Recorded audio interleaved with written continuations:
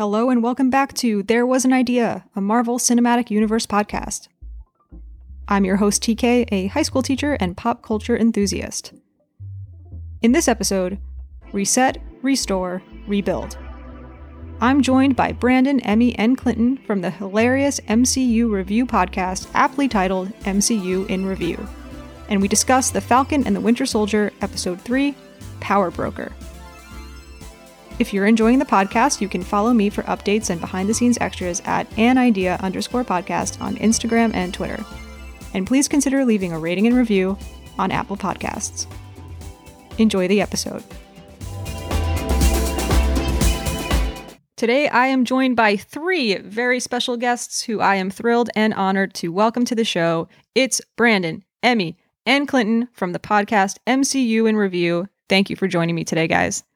Thank you for having us. Yes, thank you. Thank you so much. Excited to be here. So I found your show MCU in Review right around the time I was beginning my podcast, and we connected online. I followed your account on social media. You followed my account on social media. We chatted a little bit here and there. I started listening to your show, and you were doing the movies at the time. And I have to say, it really is very surreal in a way to be talking to you here tonight, because I am a fan of what you do. And it's really exciting to, as you were saying before, Brandon, before we started recording, like merge the two worlds that we operate in. So thank you so much. Thank you. That's very nice. No, thank you for having us. And honestly, yeah, we are huge fans of yours. And it's just awesome that we both get to kind of collaborate with one another. We look forward to having you on our show, and we're happy to be here today. So it's awesome. Love a crossover event. This is our Avengers right here. Exactly. So I always start with the question for all of my new guests so that listeners can get a little bit of a feel for who you are. And that is, what is your relationship to the Marvel Cinematic Universe? I figure we can go around, and whoever wants to start can kick us off and share a little bit about that. Relationship to the MCU. Well, she's an ex, but we have kids together, so we decided to stay. Clinton, no. The Marvel friends. The Marvel. Oh, okay. I got you. No, I grew up reading comics, and so of course, as a comic fanboy, when they started doing movies, well, I guess technically they started doing movies before Marvel, the Marvel Universe or Marvel Studios started. But when I saw Iron Man, I was like, they're doing it right. And I was ecstatic about them actually doing a universe. And I don't think I remember it at the beginning being connected, or I didn't have an idea it was going to be connected with the future movies. But when they started doing continuity with every movie, I was on board. So it was just like inner kid fanboy getting to see it on the big screen. I was hooked. So that's where it started for me, young. I wish I would have kept all my comics, because they probably would have been worth a lot now. But I don't think anybody knew it'd take off like this. Oh, man. Yeah. I was a huge Batman fan in high school. I kind of just fell in love with like the superhero genre. And so I kind of watched everything, but Batman was like, that was my dude. I love the strong, silent type. And then Iron Man came out. It was fantastic. Case closed. I was absolutely sold. I wanted to see them all from that moment. And they got me to see the Hulk just by having Robert Downey Jr. in the end of that film for 3 seconds. It definitely started with Batman and then got into Iron Man. Awesome. Oh, man. Yeah. Mine started when I was about 5-6 years old. It was my brother's friend. He had 2 garbage sacks full of toys that he was about to donate. And instead he gave it to me, because that sounds like the best thing in the world to do. And he dumped all these. It was everything, Marvel, DC. I'd never seen these characters before in my entire life. And there was a 10-inch Toy Biz. I know that because I looked it up years later. I didn't know it at the time. The 10-inch Toy Biz Iron Man figure. That was my favorite, because all of them were pretty tiny except Iron Man. Iron Man was huge and awesome. And that was kind of my journey with the character. And then 2008, Iron Man came out. And I just remember thinking, there's no way they can make this movie work. There's no way that it's going to work. And it had a completely different feel than anything else I had seen in the superhero genre up until that point. It was witty. It was funny. It was serious. It was traumatic at times. And it was just a beautiful piece of cinema. And to Clinton's point, I did not realize, you know, kind of what Nick Fury says at the beginning, you're part of a bigger universe. You just don't know it yet. We didn't know it. And it was a wonderful start. Best way you could have kicked off this entire cinematic universe was that movie. And it's cool to see kind of how far we've come. And now we get to enjoy it weekly from our television set. So it's really cool. Yeah, I couldn't agree more. And thanks for drawing my attention to that journey of just how far it really has come, and thinking back to 2008 and seeing Iron Man for the first time and seeing Robert Downey Jr., whose birthday is today. Hey, happy birthday, Robert Downey Jr. Yeah, that's right. That's right. He listens to us. He's definitely listening. Allegedly. I mean, if he wasn't already listening to my show, he heard that you were going to be here, and so he definitely is going to tune into this. New subscriber immediately. All us. RDJ himself. You're welcome for the crossover. I already texted him happy birthday this morning, but happy birthday, Robert, again. How old is he, Emmy? 56. Okay, you did know. Dang it. So, as I said, I am a big fan of what you all do over at MCU in Review. And I really do think of your show as an MCU review and analysis / comedy podcast. I admire how in-depth you get, and I really appreciate hearing how you all bring in different perspectives to it. It's such a great vibe. And honestly, I laugh out loud multiple times per episode. There's a lot of MCU podcasts out there. There's a lot that are amazing, and each has their own particular spin and the way they approach things. And for my relationship to your show, it's the comedy that really gets me. And I think listeners can already hear some of the way that the three of you interact with each other, which is really so special. That makes me feel good. Thank you. Yeah, I just saying from perspective of being asked to be on the show on MCU interview with Brandon, because this was kind of his baby that started. I think at the beginning I was a little nervous and just tried to come at it but we all got very comfortable with each other. And I think I can't go through a recording session with them without cracking up multiple times. So we definitely have a good time. And I'm glad that you see it, or people see it as an analysis and kind of comedy, because we like to have a good time. Yeah, I think that's really well said, Clinton. We never set out to make a comedy podcast ever. And it was funny, just our vibe with each other, you know, Emmy, Clinton, you know, when they asked, hey, you're making a Marvel show, I'd love to be on it. They were supposed to show up on one episode. That was it. Wow. You know, and if it went well, maybe I'll have you on again later on. And after that first one, I immediately messaged him like a week later, and I said, hey guys, do you want to do this till further notice? We're quarantined up. Let's do. And both of them right away, yes, I would love to. And we just kind of found a natural rhythm where we love Marvel, but we also love laughing and we love spending time together. And I think you see this, the relationship of the three of us, but also just we are all three goofballs. At the end of the day, we're the class clowns trying to get the most laughs. And you see us try to one up each other, but it's always like, oh, this person's here. And we just kind of keep trying to build upon it, but it's really something special. And when we hear a lot of feedback, like, oh my gosh, I was laughing so hard on this episode. Thank you so much for putting it out. Those are the best to me.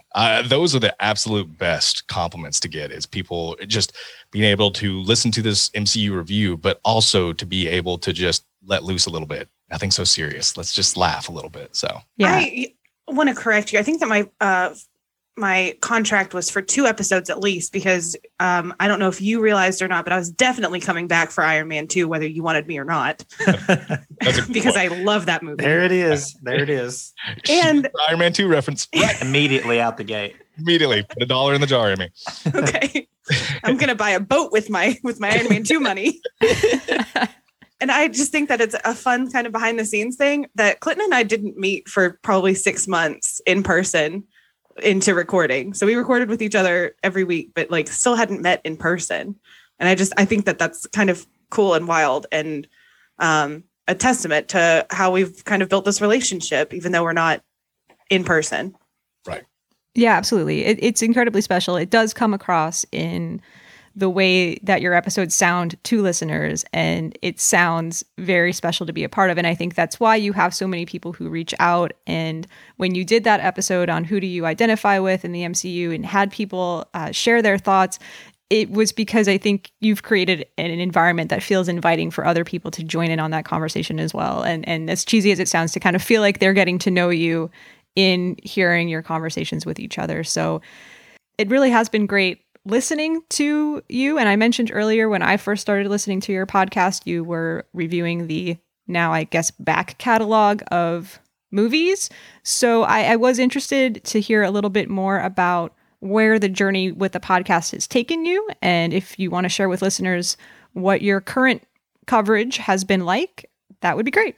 The MCU in our podcast journey. Yeah, just because we touched on it just a little bit there, but really, I'll be honest with you, it was something that was always in the back of my, like, I've always had friends say, you know what, you should do radio, or you should do something, like, and that buttery voice.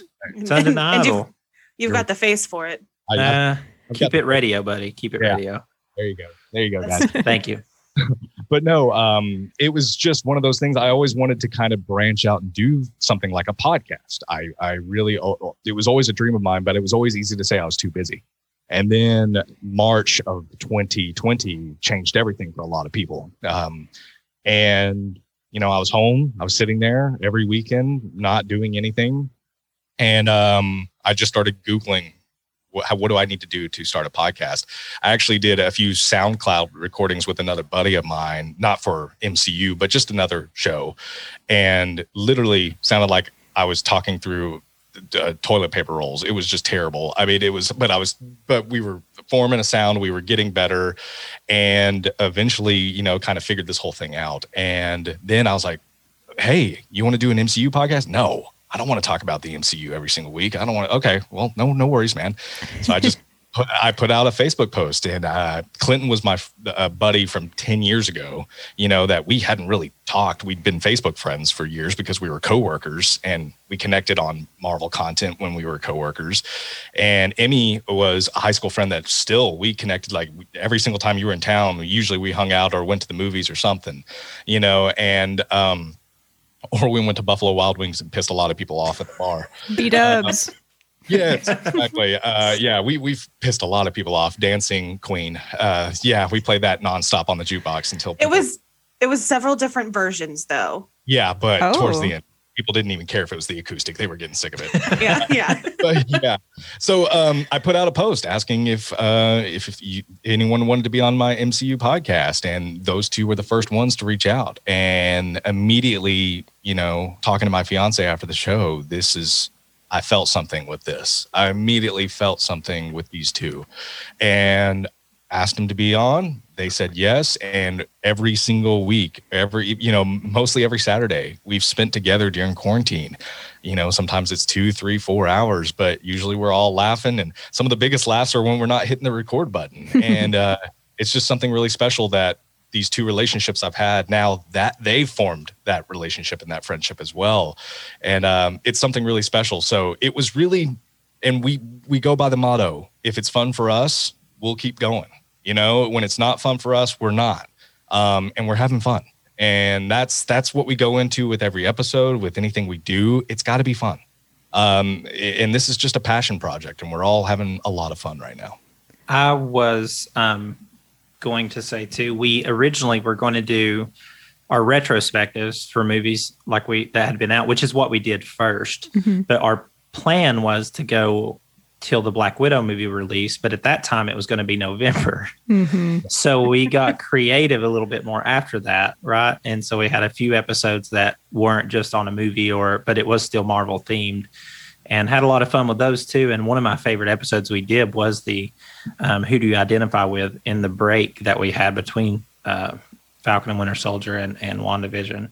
But it's just been fun. I don't think we've hit a roadblock on coming up with an idea if we don't have a movie or a show. Like, it seems like we always can just come up with something, whether it's from hearing from fans or just out of our minds, come up with something. But it's been a lot of fun, and I'm glad I was asked.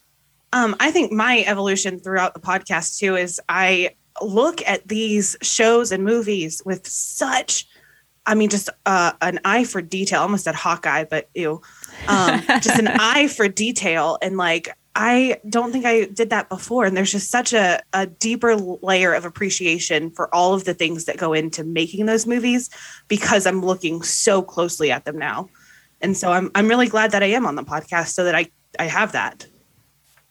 Yeah, that resonates a lot with me too, Emmy. And a lot of what you guys are saying as well, I relate to in my own journey with approaching my podcast the way that I have. And I wanted to also shout out an episode that you all did in which you each shared your rankings of the MCU movies. That was very enjoyable to listen to because it was really great to hear the differing perspectives, and then also in some areas where you had similar thoughts, and that was very fun. That was the closest the Beatles ever came to breaking up was the ranking episode when yeah, like at that point we were at a crossroads. Do we continue on or do we not? And luckily love persevered. But it was close. It was close. But that Amy was keeps all on you guys because Iron Man 2 is a great movie. I knew it. That's what I'm saying. You just $2. Yeah, it gave Emmy that power to bring up Iron Man 2 every episode at least 4 times. Right. And she don't let it go. And then we got people that listen who come in and agree with her. And I'm like, really? You're giving her power. Don't do it. I'm like, Agatha, there's more. I want more. Yeah, exactly. Anytime someone that says, hey, Emmy, Iron Man 2 is in my top 10. She's like, yeah, she just gets to So before we dive into this week's episode, let's do a quick go around on everyone's thoughts on the Falcon and the Winter Soldier so far. I have been listening to the episodes that you guys have been putting out. I listened throughout your WandaVision run and your Falcon run so far. And it's definitely, I'm sure you relate to this, a different vibe creating the podcast episodes on something that is newer content as opposed to the older content. And it's really interesting then also listening to other podcasts doing the same thing and hearing kind of the evolution episode to episode of those thoughts in real time. It's also different TV versus the movies, right? Right. So anyway, we are halfway through the run of The Falcon and the Winter Soldier already. And I'm just curious, what have you liked about the show? What has surprised you about the show? What have you not liked as much? Just so far, Falcon and the Winter Soldier, it's been very different from WandaVision. WandaVision was so unique and so we were uncovering every Easter egg and we were looking sometimes too far into things. Clinton, how are you? How you doing? But we had such an amazing time exploring all the Easter eggs and it felt so different than anything we'd ever seen. Falcon and the Winter Soldier felt familiar, yet what I love about this show is the themes that it's exploring are very different than anything we've ever seen before. We had a listener reach out to us via just private message saying, hey, the themes about race, I think that's something we need to talk about. I think, and we're actually inviting her on our show for episode 5. Because we want to give that platform and that voice something that we don't have, and the themes on race and the themes on symbols and it's much deeper than I thought this was going to be. And I guess I should know better by now because Marvel is always surprising me. But, with the Flag Smashers up until one scene in episode 3, I think Clinton and I, and even Emmy was coming around where we were sympathizing very much with the Flag Smashers. There's a lot of gray in this entire series. Even John Walker, there's a lot of gray right there, even though he has a punchable face by some people's accounts. But like, I just think so far the themes, it's just kind of blown me away, and the action has been phenomenal as well. So yeah, thoroughly enjoying this, and I feel like it's just continuing to build. It's continuing to crescendo. I think 1 was good, 2 was better, 3 was best, and I think it's continuing to build and build and build. And I'm looking forward to seeing what the second half has. I have liked the show as a whole. I think that episode 2 is still a favorite for me. I am really interested to see the whole buddy cop dynamic and to see Falcon and Bucky's relationship really build, because I think that they could help each other through some of their traumas. And so I'm really excited that they're starting to kind of lay that foundation. And I think maybe not even in this show, but there's going to be a close friendship there, I hope, eventually. And just seeing that foundation being laid, I think, is the most exciting part for me. And I'm kind of hoping that there is a little bit more buddy cop, like the good guys, like kind of more of that theme in future episodes. For me, it's a very stark difference between WandaVision and Falcon and Winter Soldier. And we came into WandaVision after 18 months of no new content, and they came out swinging with, and this was like on the magic side and like, you know, mystery and like otherworldly things. And then we jumped back in, and it's like MCU was like especially on the road of like Captain America movies, that thriller-esque, like real life stuff. So it was a big jump because we went to like this huge magical thing with WandaVision and like suspend disbelief. And then on this one, it's more realistic. We're tackling real issues and real things like that are happening now. And we're introduced back with Sam and Bucky, and we're seeing their trauma now and what they're dealing with and what they're having to face in a world that's very different after the blip. And it's been a huge focal point for Phase 4 so far, is like, what is life like now after the snap and coming back? And we're getting to see that from characters that maybe didn't get a great amount of screen time before. Yeah, they were kind of side characters. So we're digging deeper into their stories. And I'm loving that. And with Falcon and Winter Soldier, it started out a little slow to me because literally just 2 weeks before came off a big finale with WandaVision and, you know, a lot changing. And then it's starting over again and getting, like Brandon said, the crescendo and the build up. So episode 1 was a little slow for me, but it did kind of hone us into Sam and Bucky as separate people and what they're dealing with. But like Brandon said, it's just gotten better and better. Episode 3 for me was the best so far. But I am very proud and happy with Marvel and the direction they're taking on tackling issues that need to be tackled. Well, thank you, all of you, for sharing your takes so far. And a lot of what you're all saying are things that I've been thinking about as well. And the difference between WandaVision and the Falcon and the Winter Soldier is exactly why I love the MCU so much. And not just, oh, I like these characters or I like these movies, the other ones I could take or leave. It's the MCU has built this world that you can be in such different parts of it with such different characters. Like you said, Clinton, the magical versus the very grounded. And yet what's connecting it all together in this case, in this phase, is about the consequences of the Avengers' actions during Infinity War and Endgame, the consequences of Thanos' snap, the blip, coming back from the blip. So it's so exciting to go from one show to another and know that you're getting something that's a completely different flavor, but it's all tied in with the same cuisine, for lack of a better metaphor. And it's just something so special. And I too have been loving Falcon and the Winter Soldier in a way that is very different from the way that I loved WandaVision. And that's what makes it so exciting to me. A couple of you have said that episode 3 has been your favorite episode, not everybody. So I'm curious to hear a little bit more, just broad thoughts, initial reactions to episode 3 before we dig into some of the more specific moments that we want to highlight. What are your thoughts on episode 3, Power Broker? For me, the reason that this episode wasn't one of my favorites was because it felt a little disjointed. And it didn't have a 2 in it like Iron Man 2 does. Yes. So that's why you like episode 2. And episode 2. Yep. Exactly. it's exactly that. I love the numbers. Yes, you do.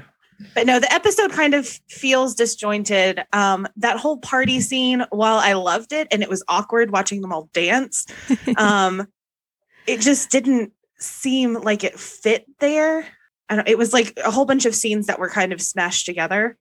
I did think, because I watched it a third time before we did this recording, it did seem like Bucky kind of does snap back into Winter Soldier. So that kind of shocked me a little bit because he really gets intense in that fight scene.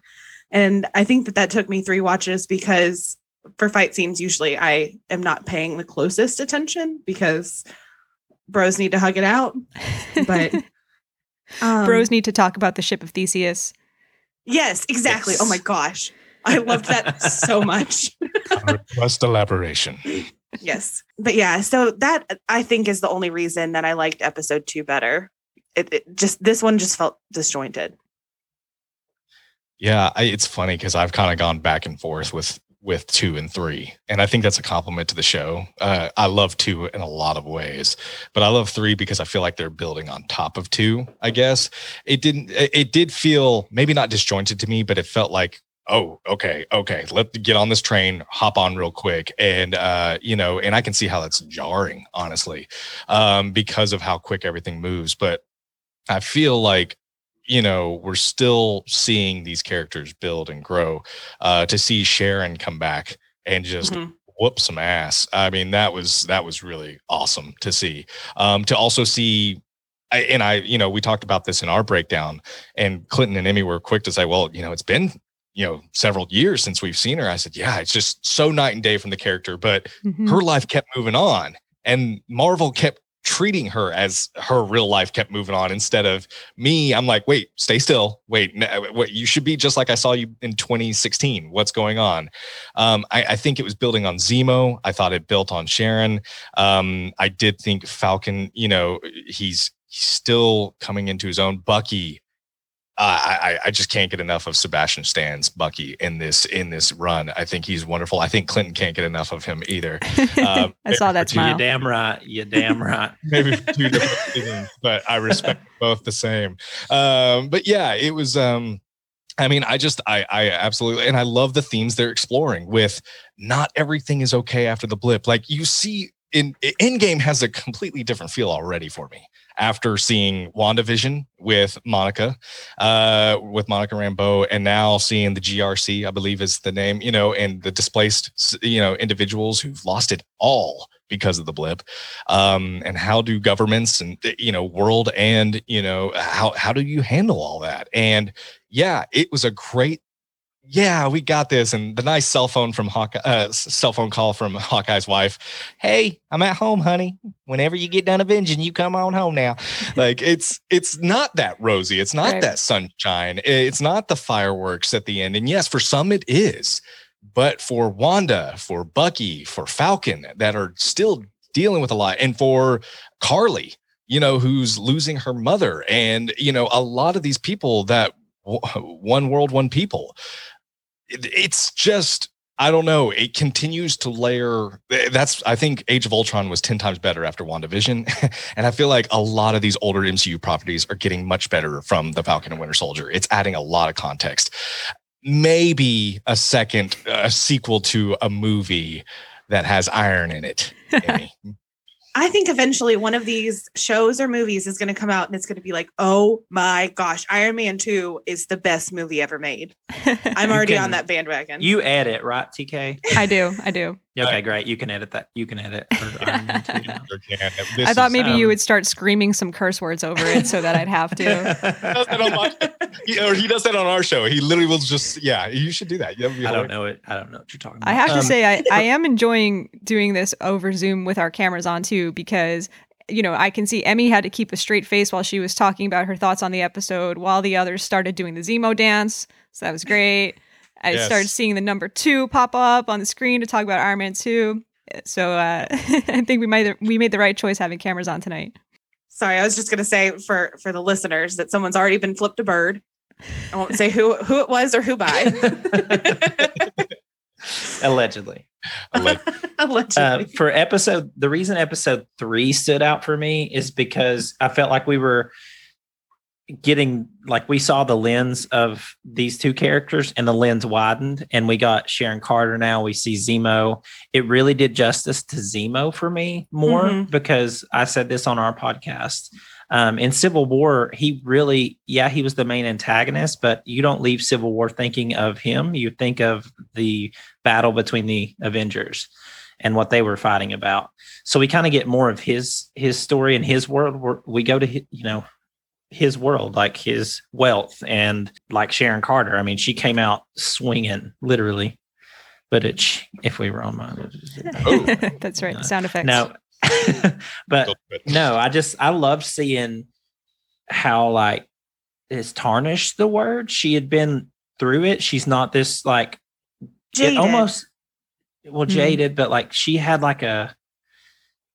was a lot more raw than she was when we met her before. And she was almost cookie cutter before, like Cap, and then she evolved like Cap. Stripes are bullshit, I believe is the word she said. Yeah. I mean, Yeah. she was the people that stood up, one of those people that stood up for that. And in this one, it's all gone, like, because the world forgot about her too. So, and Zemo and her stole this episode for me. Mhm. I loved Zemo in this for some reason. I don't know, but The coat. he stood out a lot to me. Not not just because of his dancing, because those were top notch moves he did on the dance floor. But no, his character, we get to understand why we knew in the old in the old movie in Civil War that he had lost his family and everything, but he's so maniacal in this, but he's smart and calculated with it. It's not just, I'm going to go kill everybody. It's, I've got a plan, and I've got this all calculated out how I'm going to do this. So he stood out to me a lot too. I think we also get to see the ones the world forgot about. Mhm. Harley, Zemo with Sokovia, Yeah. Sharon. That's a unique perspective. A lot of times we see the focal points, and this we saw the ones we forget about.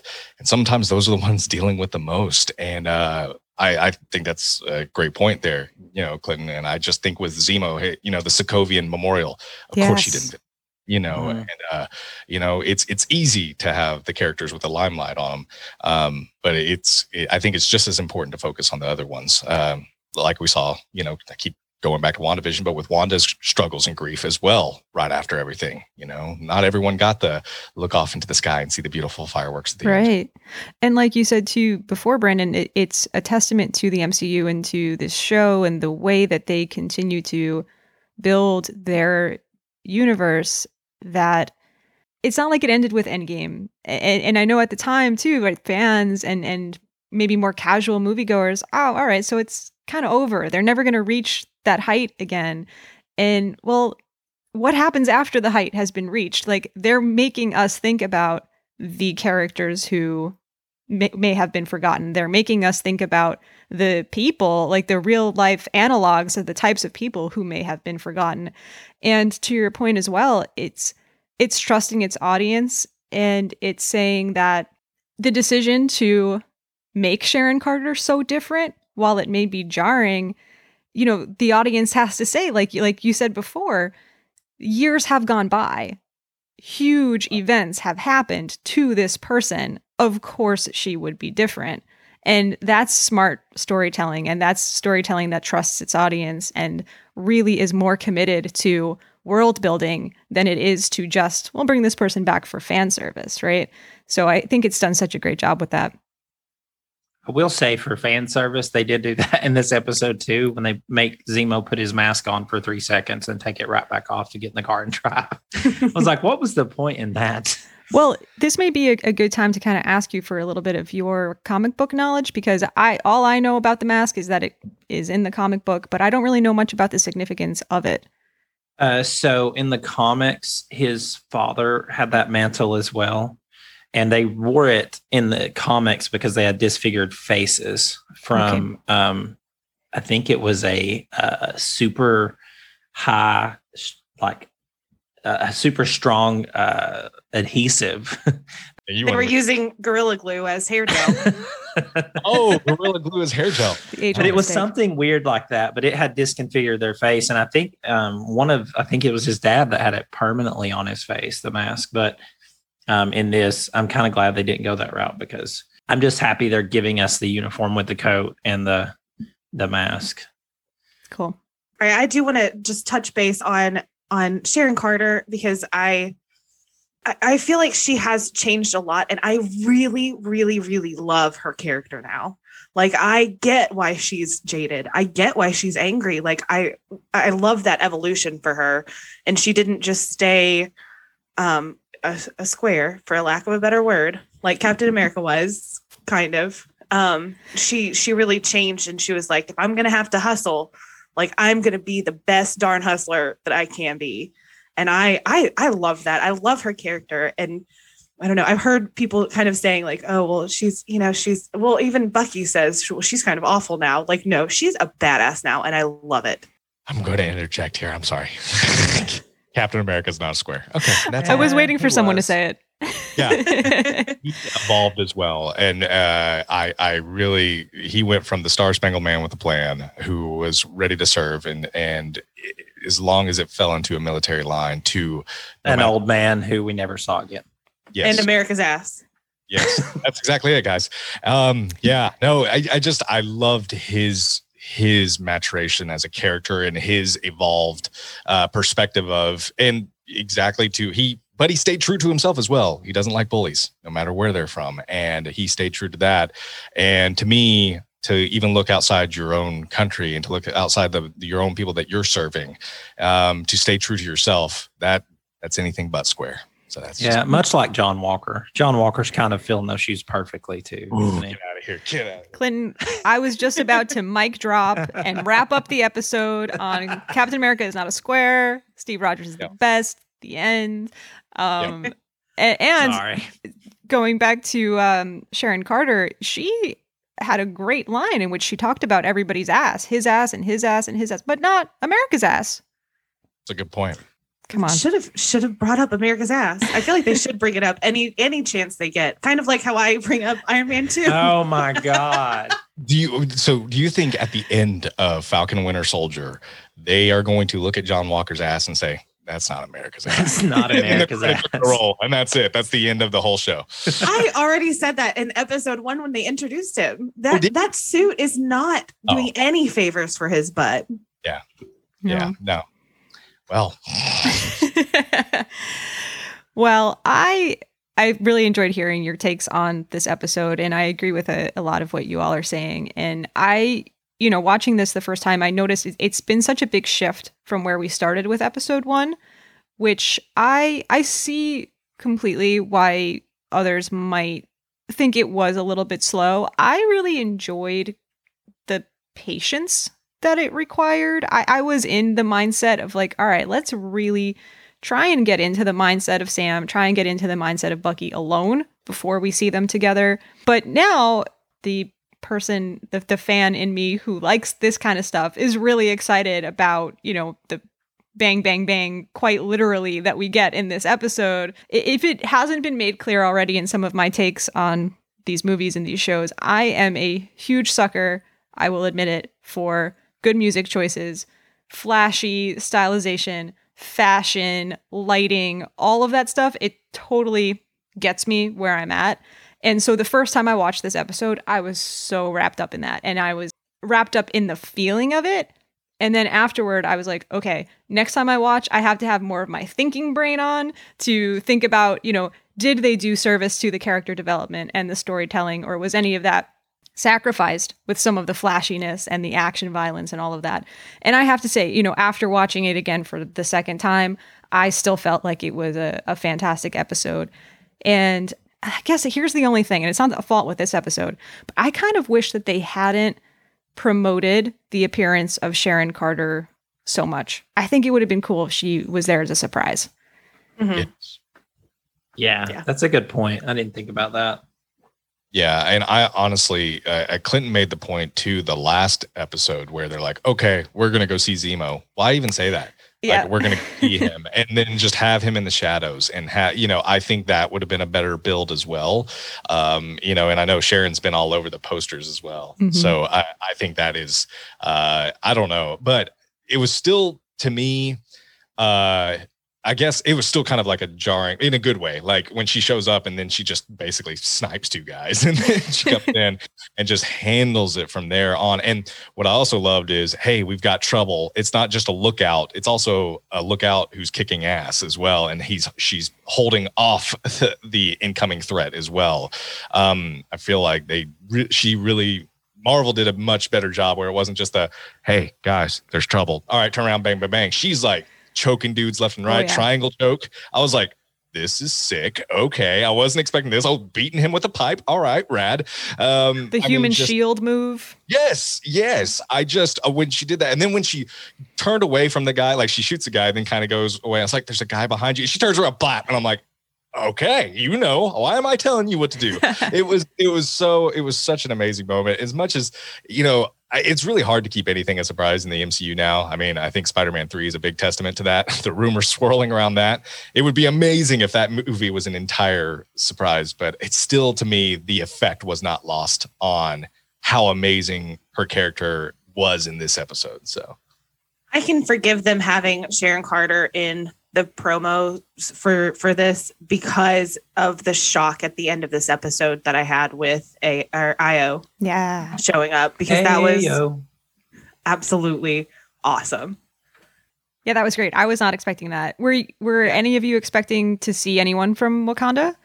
No, but when I saw the Komoyo beads, I was like, that's well, I questioned myself. I was like, that is those beads from Wakanda, right? Mm-hmm. Like, are they making something else? And then they get there, and I was like, oh, okay. Yeah, I did not expect that at all.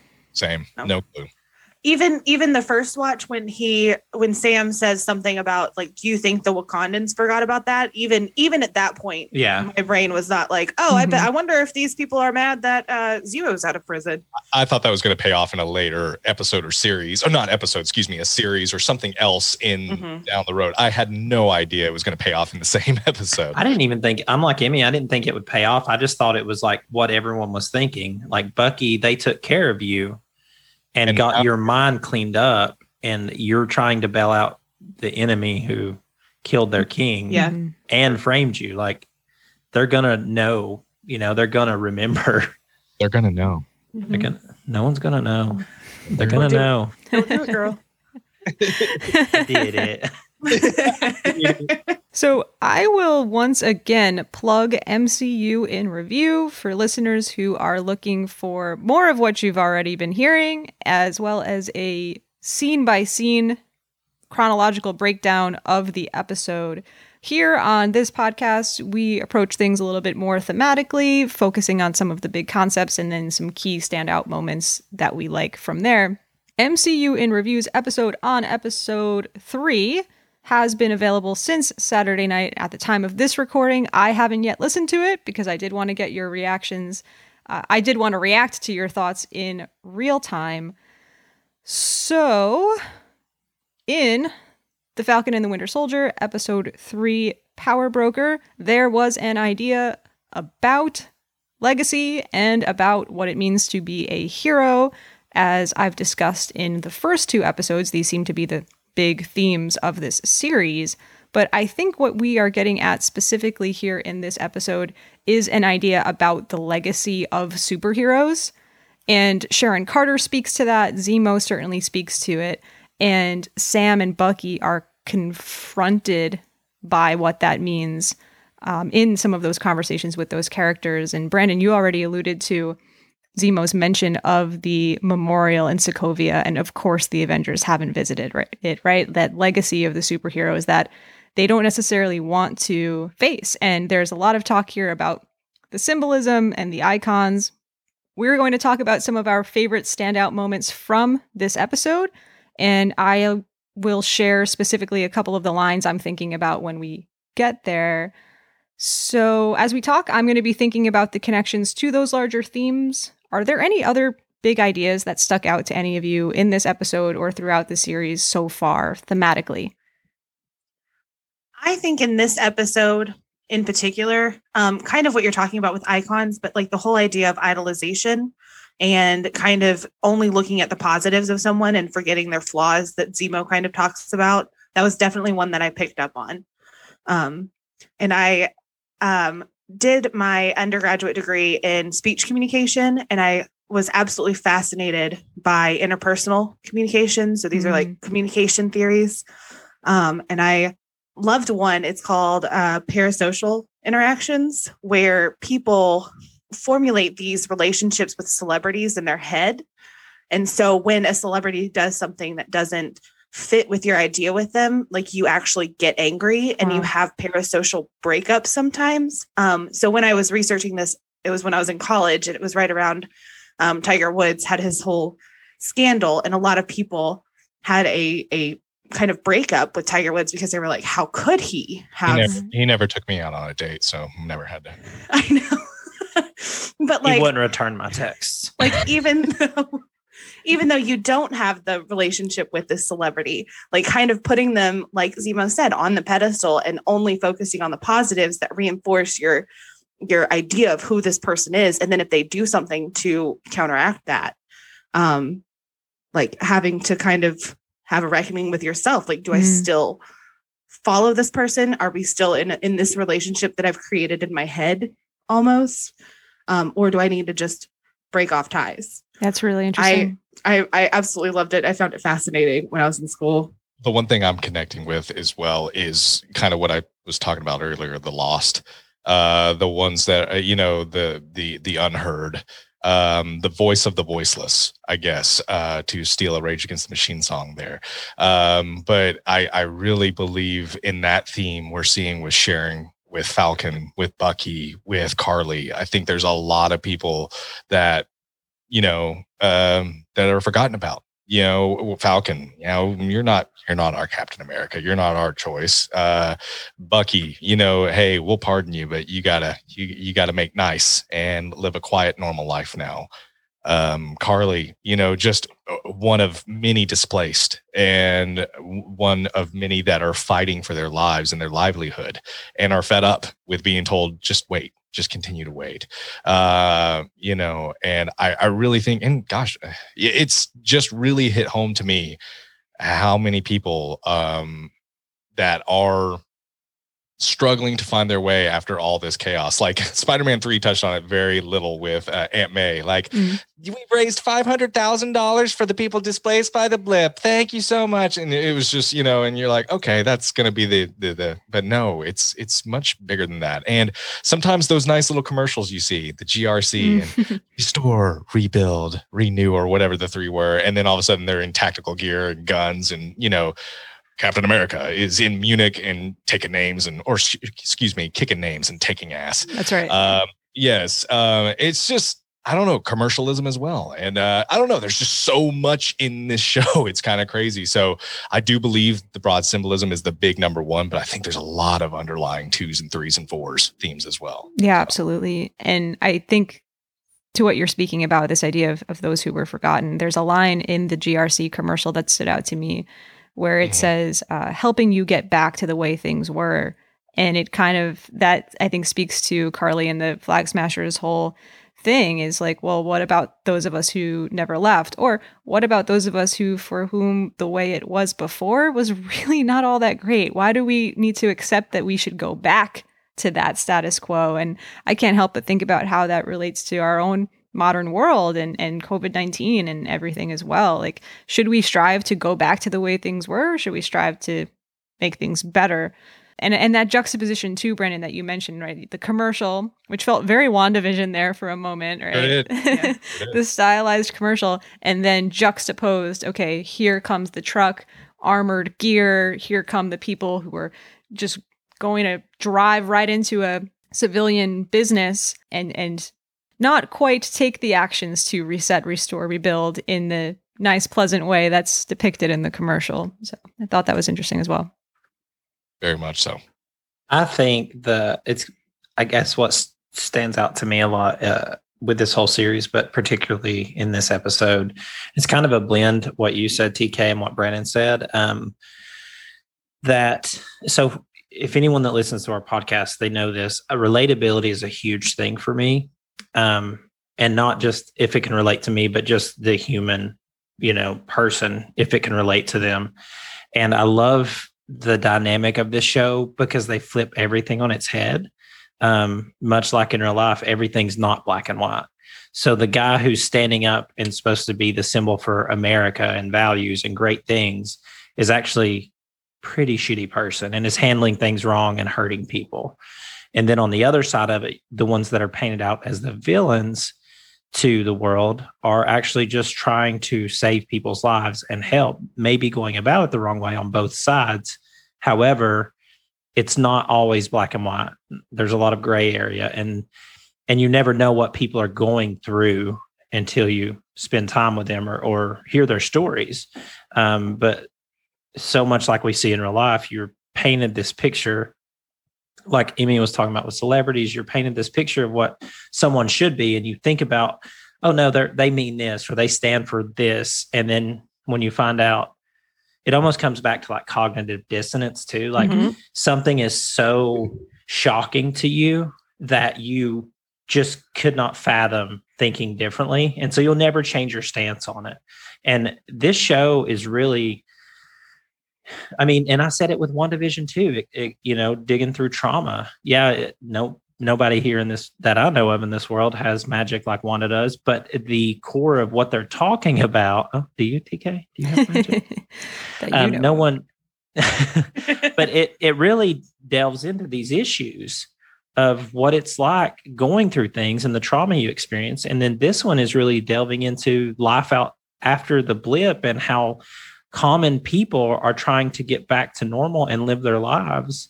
And we've got a symbol that's supposed to be great, like previous Captain America or Steve Rogers, but this guy's approaching it a completely different way that is just going to lead us back to the way we were to begin with. So it's an opportune time because of devastation to make positive changes, but we're just falling right back into the things we were doing before. So I love that dynamic of it flipping everything and everything not being black and white, and maybe people aren't what we think they are, and we never know until we get to know somebody. I don't know if that makes sense, and maybe I ranted, but that's what stood out to me with this. Everything I feel like you just said could also apply to the real world, which is, I think, exactly the point that you're making. Right. Like, yes, we're like, everybody's trying to get back to normal, but like normal wasn't great for everybody. So why do we want to go back to that? We want to get better. Great point. Fantastic. Very nicely done. Now, Emmy, do you love cognitive dissonance? I got chills when you said it. I love communication theories. That is my passion. For listeners, Emmy started making a heart sign, which while Clinton was speaking about cognitive dissonance, and it was very different than some of the other signs that people have been making at each other so far in this episode. So we're one extreme or the other. I had two for Emmy earlier about that square comment. As much as I love the gray area I just talked about, us as hosts, we're on one side or the other, black or white. It's not. Yeah, we are extreme. Nice or mean. You get one. Fantastic. No, I really enjoyed that shout out to cognitive dissonance. That's there's also uncertainty reduction theory is another one that I had written down that kind of like hit this episode. But if you guys are done with communication theory, I completely get it. No, I want to hear about that. Go for Okay. it. So uncertainty, a lot of communication theories are like, they put names to things that are just obvious, like uncertainty reduction theory. Humans don't want to be surprised by things. If you're walking down the street and somebody screams at you, like that's shocking. We don't want that. What if they're like, free ice cream, yo? Like at that point, I'm like, yeah, dude, for sure. So it depends on the context of what they're screaming at me. And that's how Brandon gets kidnapped, thrown in a van, and his kidney is sold on the black market. That happened to me twice this week. It was great. Oh, no more kidneys left. Yeah, exactly. The doctor said I had a weird third one, so I'm here. I don't know how, but here we go. Yeah. So uncertainty reduction theory, you're trying to learn as much as you possibly can about something so that you're not shocked and surprised by anything. And so people, going back to kind of idolization, like you idolize these people and you learn everything you can about them so that you aren't shocked by things that they do, so that they like you know who they are. And I think that the same can be true about heroes, and like you idolize these heroes, you know what they're about. Like Captain America is, the Stars and the Stripes, and everything that Sharon kind of said is like this. It's hypocrisy at this point, but to the public, at least, they kind of know what he's about and know. I'm not going to call him the square again. I'm not going to do it. Don't you do it. Don't do it. but like they know who he is. Iron Man, like you know that he is a playboy philanthropist, genius billionaire. Like they know. So when he does something, it's not shocking. Sorry. I really like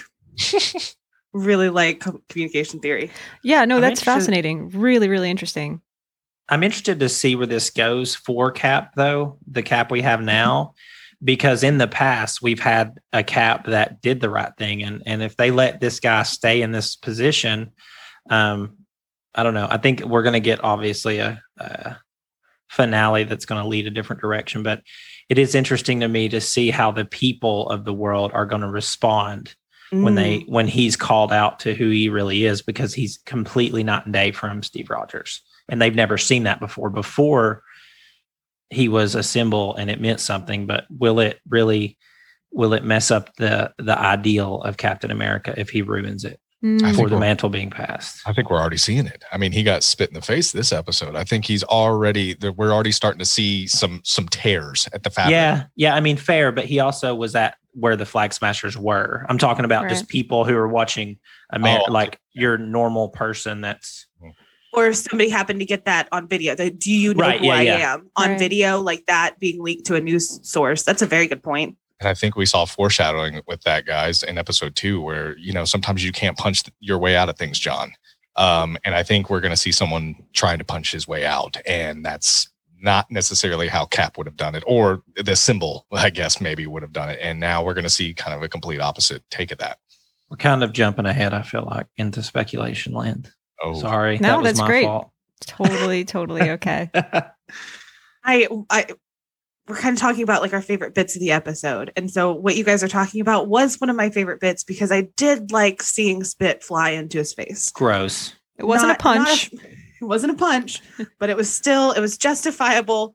And I liked it. And I also feel like that scene gave me justification for why I dislike him so much. Like I have disliked him for kind of like not no reason. Like he has been kind of just a little douchey, but like that scene, I was like, oh, okay. That's why I don't like him. Completely expected him to go off and actually like start wailing on this guy after that, but he didn't. Right. He's coming unhinged slowly though, for sure. Yeah, you can see him start. I mean, even from the beginning of episode 2 to the end, stay the hell out of my way. I think we were already seeing kind of the transformation of John Walker, and I think we will see that through the entire series as well.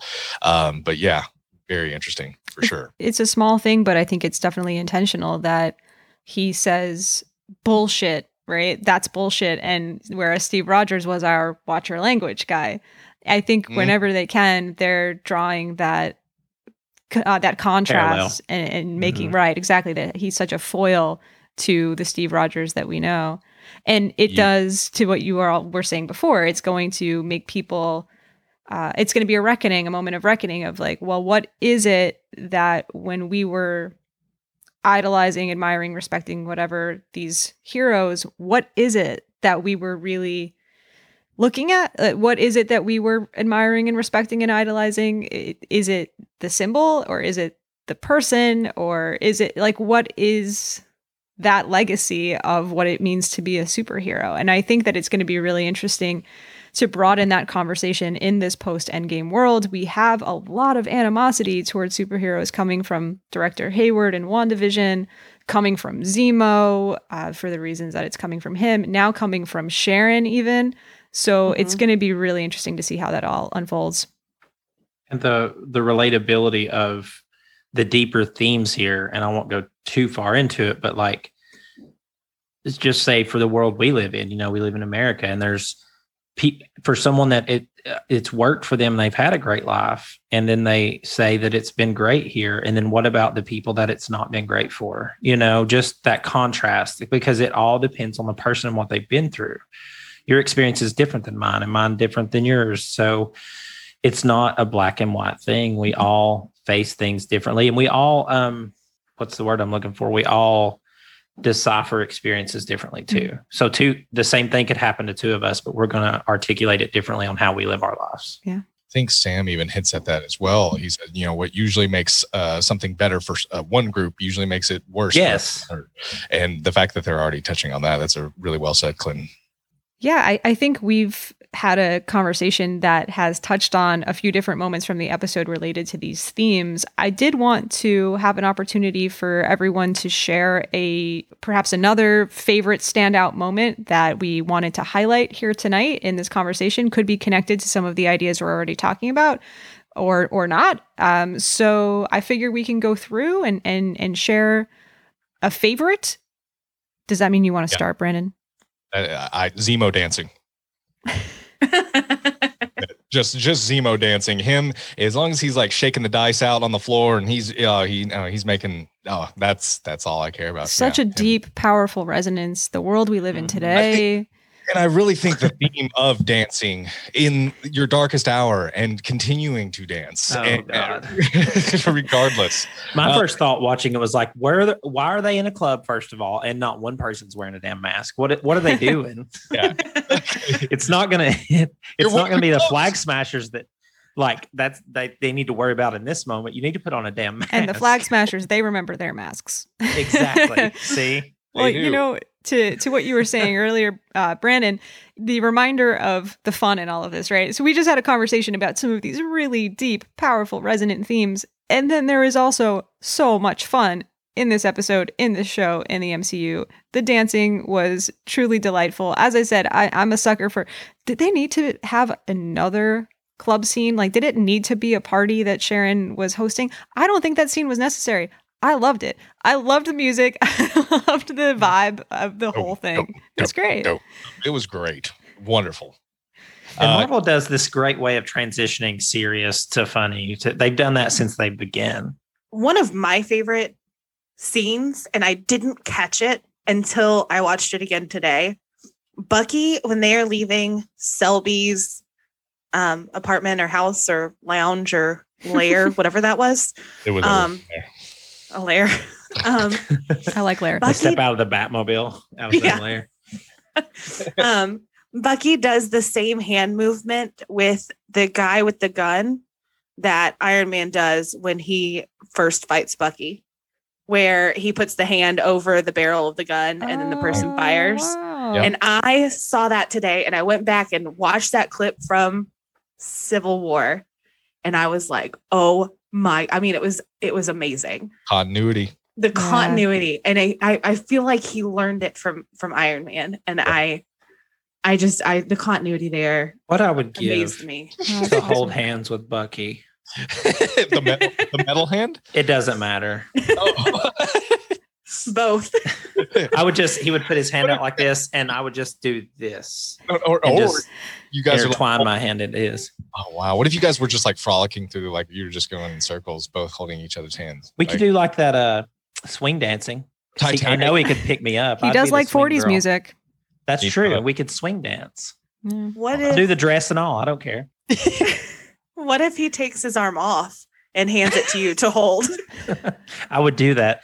Can I be his formal guy that I just am like the butler and I just always have my hands out and he can just, it's like a shelf and he can just put his arm in my hands when he needs to like you're the arm sleep.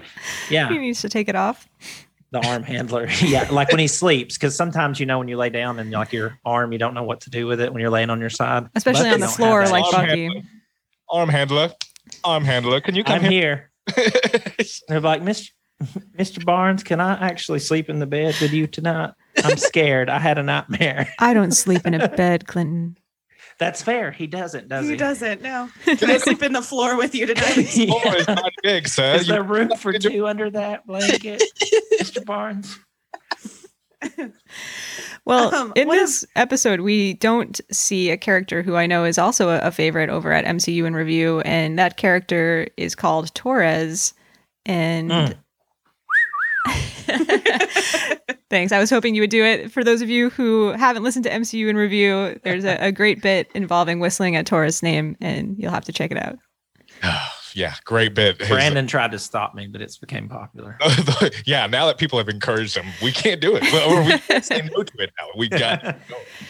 It's possible. We didn't get any Torres, but on the phone this episode. On the phone, yeah. Oh, it's a shame. Sad day. So I'm surprised this is your favorite episode. No Torres. I know. we've touched on it already, so I'm not breaking new ground here, but Sharon Carter kicking ass in the boatyard or the shipping container yard. Amazing. I mean, just awesome. I loved that. I really liked the lab scene because we kind of got a history as to the serum a little bit, and Nagel, we understand, perfected it so we don't have like these super buff people. Like it just literally makes you stronger and more powerful, and you keep your same appearance. And I loved the casting of Nagel. I think this guy delivered very well to that type he was cast as, that nerdy scientist. Nerd. Yeah, but I loved that scene too. I was a little surprised in this episode that we met Dr. Nagel, and prior to that, we met Selby, and both of those characters were built up in such a way that I was like, oh, this person's going to be important, at least for an episode, maybe a couple episodes. Nope, gone. That's it. They were gone right away. It was a little jarring, but also, they have a lot of characters that we're doing a lot with in this series, so we don't necessarily need more of those other people. I think it worked. They served the purposes that they needed to here, and I don't think not to overuse the term legacy, but I don't think the legacy of what Dr. Nagel has worked on is over. We're going to certainly see a lot more of that, the impact of that, as we go through the rest of the series. We got Madripoor as well, which was huge too. From a comic standpoint, that's really a hangout of X-Men play, like the X-Men hangout, and the Flash of the Princess Bar, which is a very frequented place of X-Men or of Wolverine in the comics. So the fact that they even showed that without having him in the universe yet was pretty cool.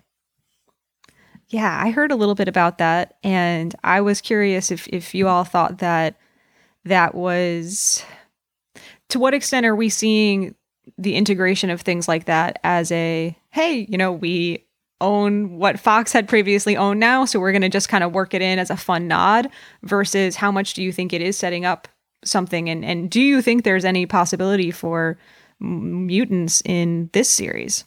I think we touched on it our episode, Clinton really kind of we had a discussion about, we think they're going to sprinkle them in throughout the MCU. It's not just going to be this one movie. Here's Wolverine, here's Cyclops, here's X-Men all together. Yeah. I think they're doing this on purpose. I think they're giving winks and nods, but I also think they're setting up these characters that are going to be throughout this, and it's universe building.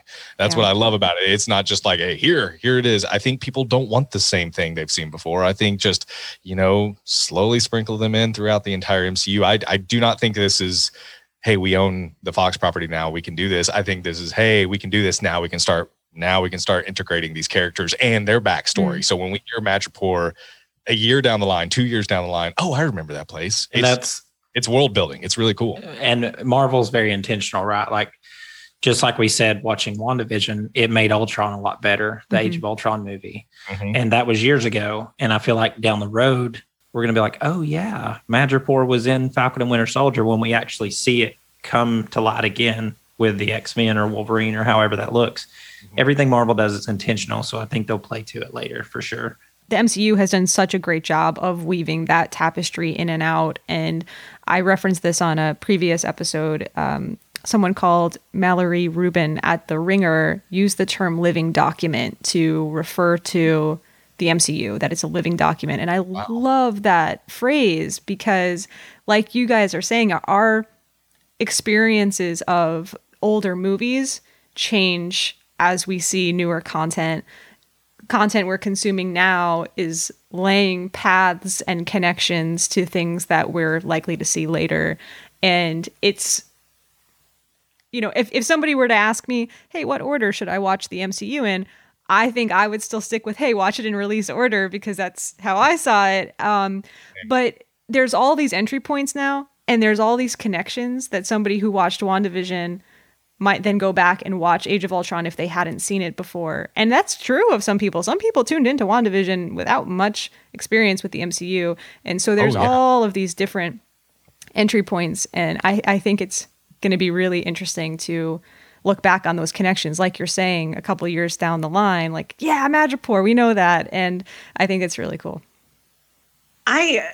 went back and listened to some of your episodes from WandaVision, and you touched on how they kind of rewrote, like you said, a living document, how they kind of rewrote Scarlet Witch's backstory and kind of like in WandaVision said, oh, well, she already had a propensity to magic because of her, because of that, the episode that previously on. Right. So I think you guys are saying they're going to sprinkle in mutants. I think that they're already here. Like, I think they've kind of already, and I think that they're coming and going to be sprinkled in more in movies and shows that we are getting soon, maybe even this year. Like, there might be a mutant in Spider-Man 3. And I also think we're starting to see kind of the setup too with like the Tyler Haywards of the world, where superheroes are frowned upon. Mutants, superpowered individuals.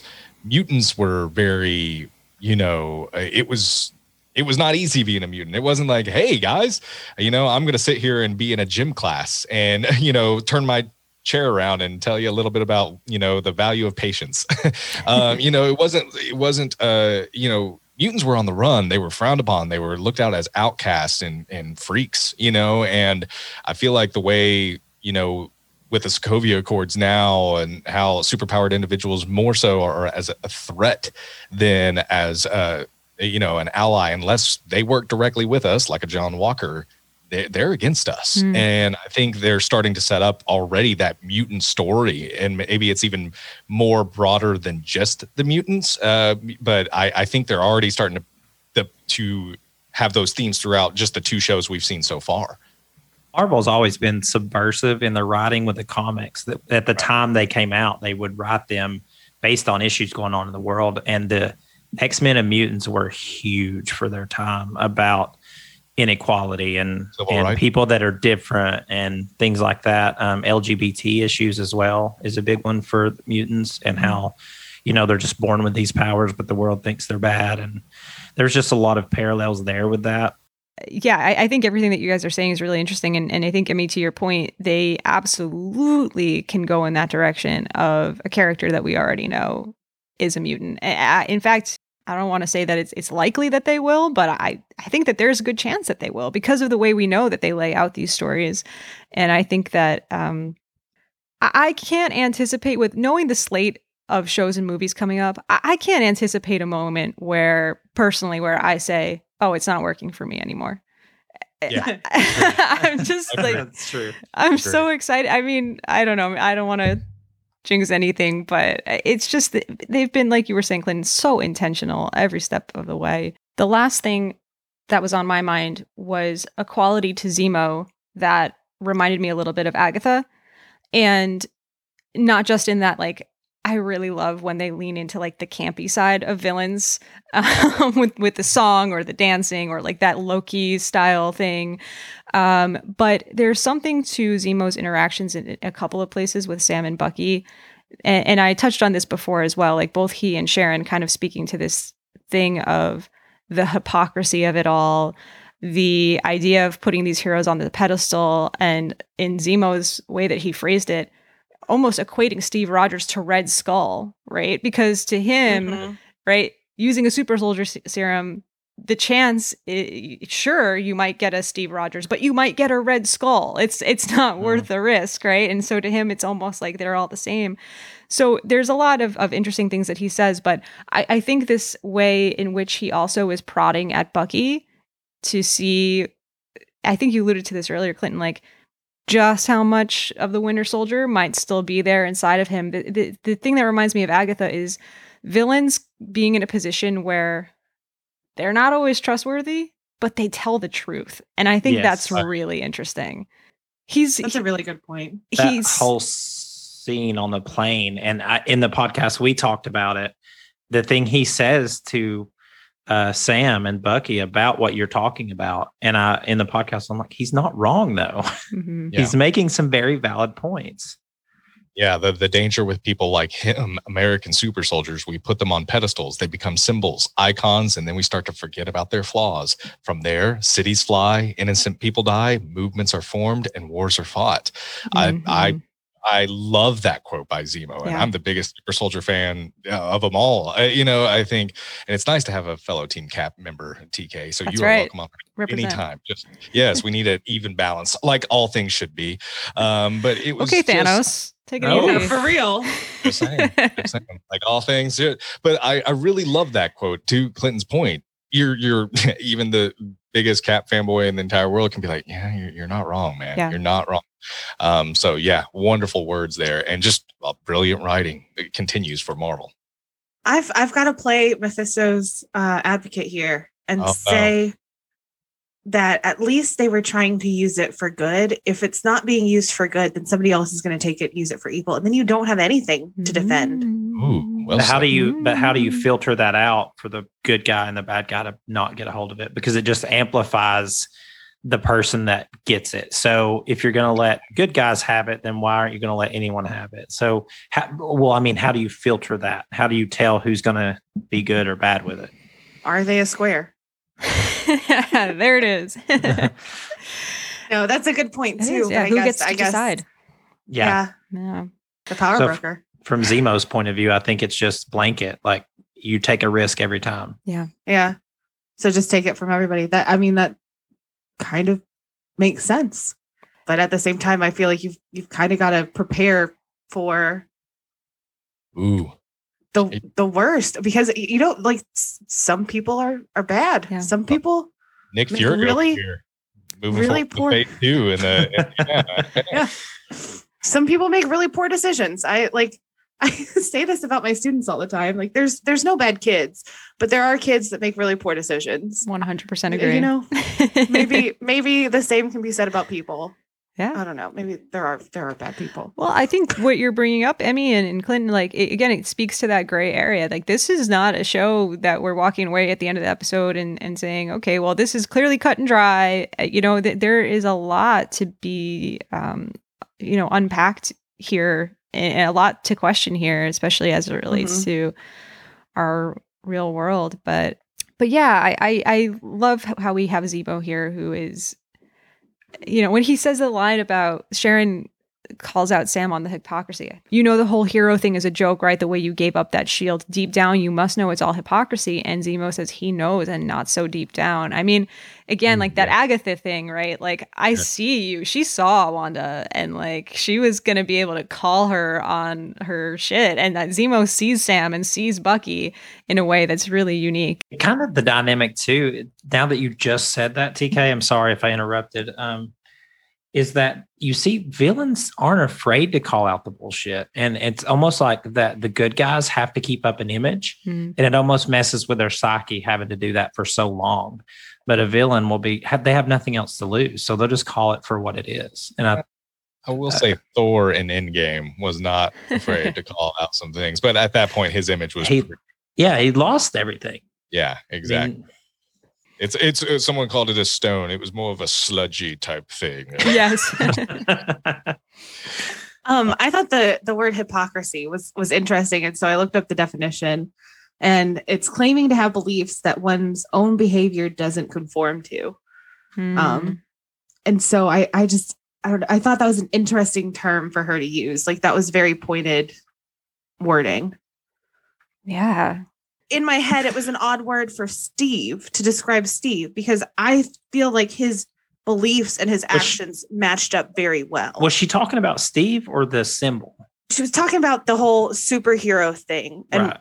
I mean, the one that she knows best is Steve, I would think, Right. The whole lip action. But she's jaded by they didn't even check on her the whole time she was gone. Like no Yeah. one's checked on her. So she's probably a little jaded by superheroes. A lot of them aren't as, Steve was a special, like he was different in the way that he took on that superhero mantle How and much symbol. it pains you to literally say this. I can see you fighting with yourself through the words, Emmy. Because I'm trying not to say that he's a square again for the third time. Even though you say that every time, which means you're saying it. So it kind of defeats the purpose a bit. Yeah, it does a bit. All But right. no, I'm trying to say that out of all of the superheroes, he would be the one that I would say is the least hypocrite the least hypocritical. Yeah. Like his thoughts and his actions really matched more than maybe anybody else. Right. And he tied up, and this is why that scene, something felt off in that scene, because on the one hand, I am here for jaded, resentful Sharon. I think the character development is fantastic, and I love where it's going.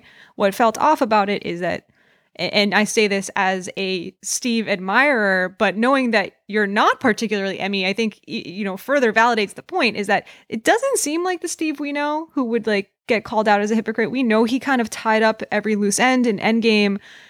Could he really have forgotten about her when he was getting pardons for everybody or whatever? Come on. So to me, that made me think, and this kind of maybe transitions into maybe some questions or thoughts we have moving into next week and the end of the series. Is Sharon being entirely truthful? And is Sharon that's a very good point. Oh, she's the power broker, confirmed. We just prediction for next episode. Just gonna, wow, that's a good one right there. I think that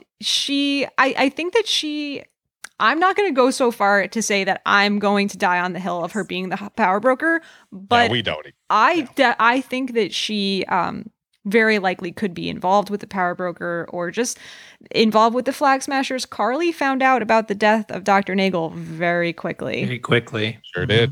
Sure did. Yeah, that was something we predicted in ours. We do not believe Sharon is the power broker, but she does say, I have a lot of high-end connections. There's a lot of quick texts going around. There's a lot of huge conversations happening around. And Sharon is much more important than I think she's leading on to, for sure. And maybe the reason that she didn't get a pardon was because she had gone to Madripoor and already maybe done some things that were a little unsavory and not so great legally. Yeah, it could be. She could still be deep with the CIA for all we know, right? Like, I think there could be a few different avenues with Sharon going on, that it's not entirely at face value. And maybe I just like these theories because it also is consistent with my belief that Steve would never. But who got the pardons? It wasn't Steve, was it? Who got the pardons for everyone? Or was it just everyone was pardoned after Endgame or after they saved the world? I think that's very... Is it covered? I don't Is it just broad? Yeah. I think just the fact that they saved the world, so the government pardoned them on, of course, like with Bucky, he had to go to therapy, but there was some, things they had to still do to get the pardon. And Sharon wasn't even in Endgame, right? Okay, we mentioned on our episode, though, that's on Doctor Strange for not making her a portal. Yeah, she was just standing there looking at her wall like, come on, dude. Come on. Hold on. That's a good point, Clint. Then it wasn't necessarily that Steve needed to be the one to, make sure that she got pardoned. But even still, it almost, he wouldn't have checked on her or had anybody check on her. It almost is like she was forgotten still. Yeah. And it doesn't seem in character. You're right. Yeah. But did she do when she fled, she was never locked up in the raft or anything. So maybe after she left Civil War, maybe she fled to Madripoor immediately. And then, done some things that weren't great and then really kind of got stuck there, built a life there because she still didn't know. I mean, it's a lawless land. It's a lawless island. So they don't really have communication with the outside world as far as how they run things. So maybe she just got up and involved with that and thought there wasn't, I don't know. It brings up some interesting questions about her going forward for sure. For sure. Any other questions, thoughts, predictions moving into next week? John Walker is going to continue to lose his shit little bit by little. I think we're going to continue to see the deterioration and also the weight of that mantle continue to weigh him down. I think, and I think we're going to continue to see Falcon rise. I think we're going to see just the literally. Yeah. Yes. The rise. He's going to fly on Falcon's wings. And I really think it's going to continue to be this build of the hero that we deserve, kind of. And this also, John Walker's going to continue. He's just going to continue to lose his shit. And I'm here for it. And maybe we'll see a punch or a fist in the face. That's what I'm going to say. Episode 4, fist in the face, John Walker. It's happening. I hope it's Sharon. I hope she's the one to do it.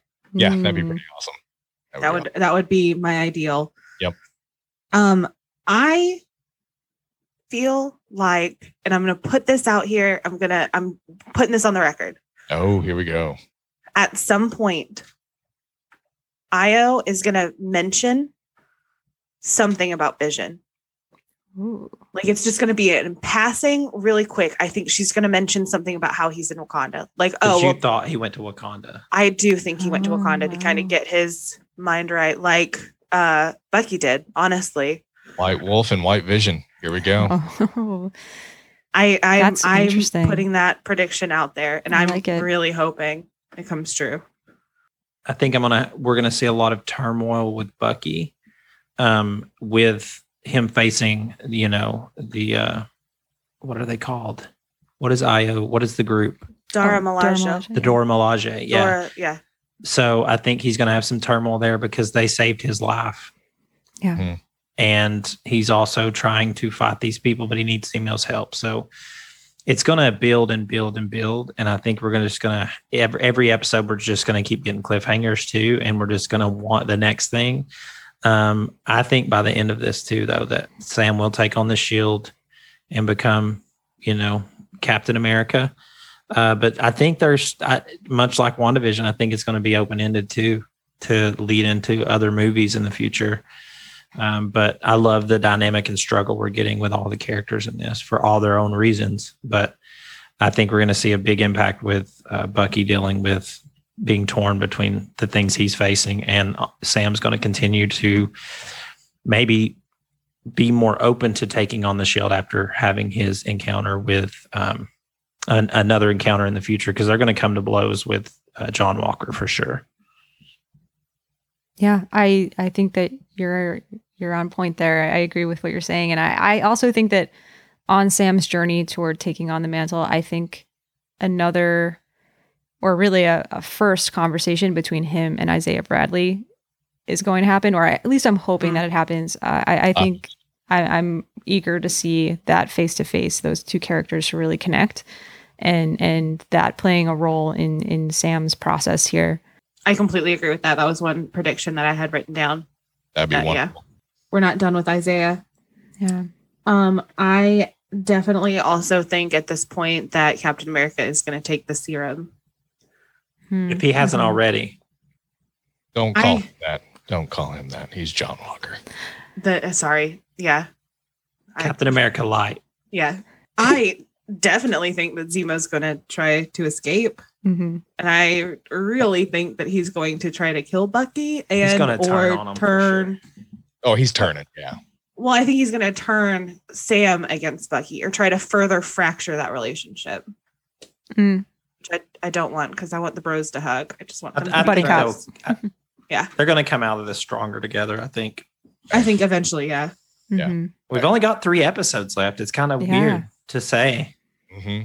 Well, and I think one of you alluded to this earlier too, but the Carly Morgenthau character turns a corner in this episode, right? So we have this gray area flag smasher, not a justification for extreme action, but we understand the extreme loss that Carly and the others have experienced, and we can sympathize with their motives here. She turns the corner that even the other guy, Dovich, wasn't expecting in actually taking human lives. And I'm curious to see where that's going to go. If the other flag smashers will be on board with her in terms of that level of extreme, or where that character is going, because she's very, very compelling as well.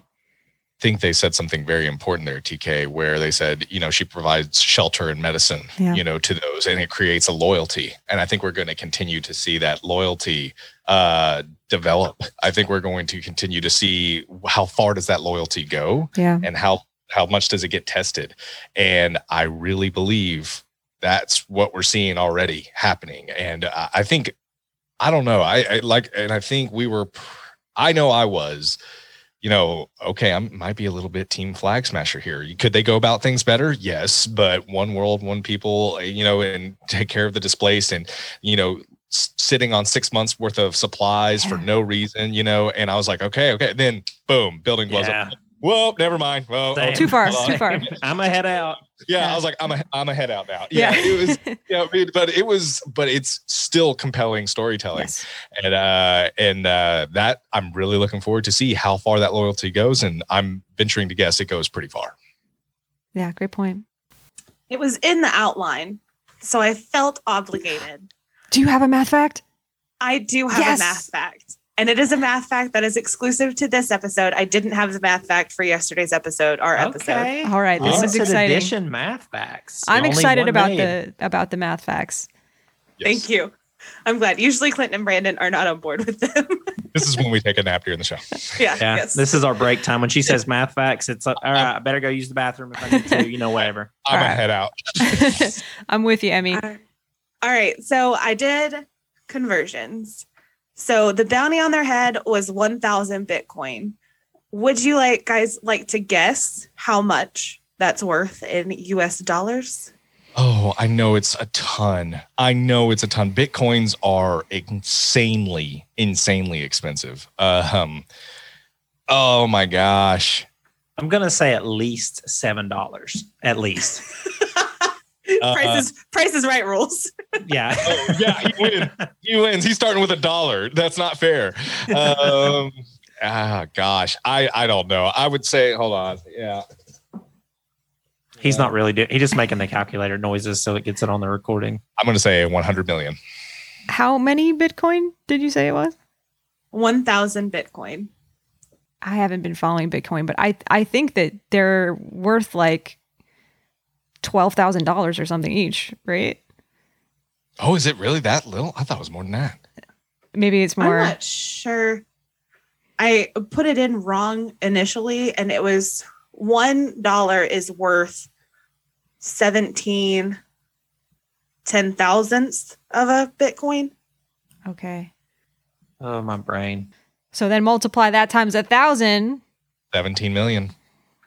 Well, that's not right. Dang it, Emmy. This is a math speculation. I Not a know. fact. Okay. So I actually did the conversion, and Okay. in today's market, it is worth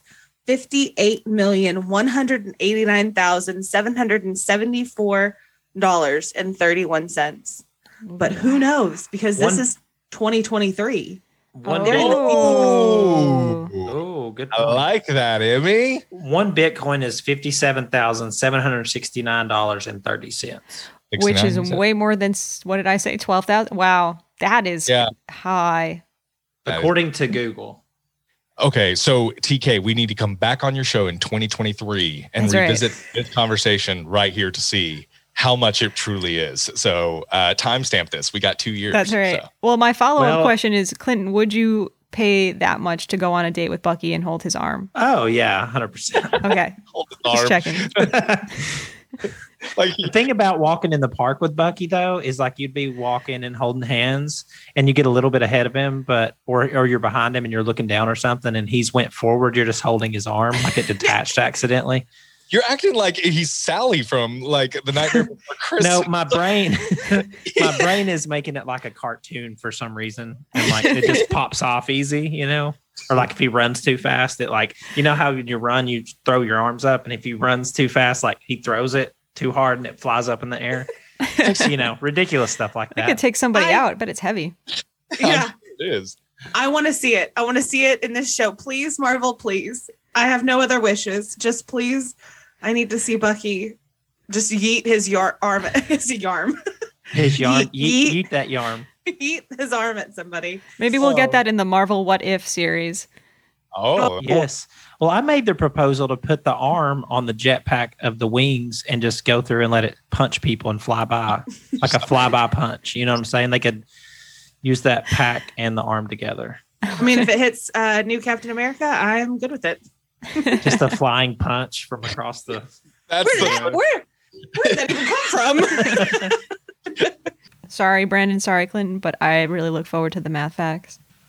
it's like the Torres whistle. A couple There- people said the same thing, and now it's just a thing. It's just- That's right. So, Well, I teach math. Math is my passion. it's great. 7th and 8th grade math. Oh, 7th and 8th grade. Well, Brandon, Emmy, Clinton, thank you so much again for joining me to talk about episode 3 of The Falcon and the Winter Soldier. Before we go, remind our listeners where they can go if they want to listen to more of you and or interact with you on the internet.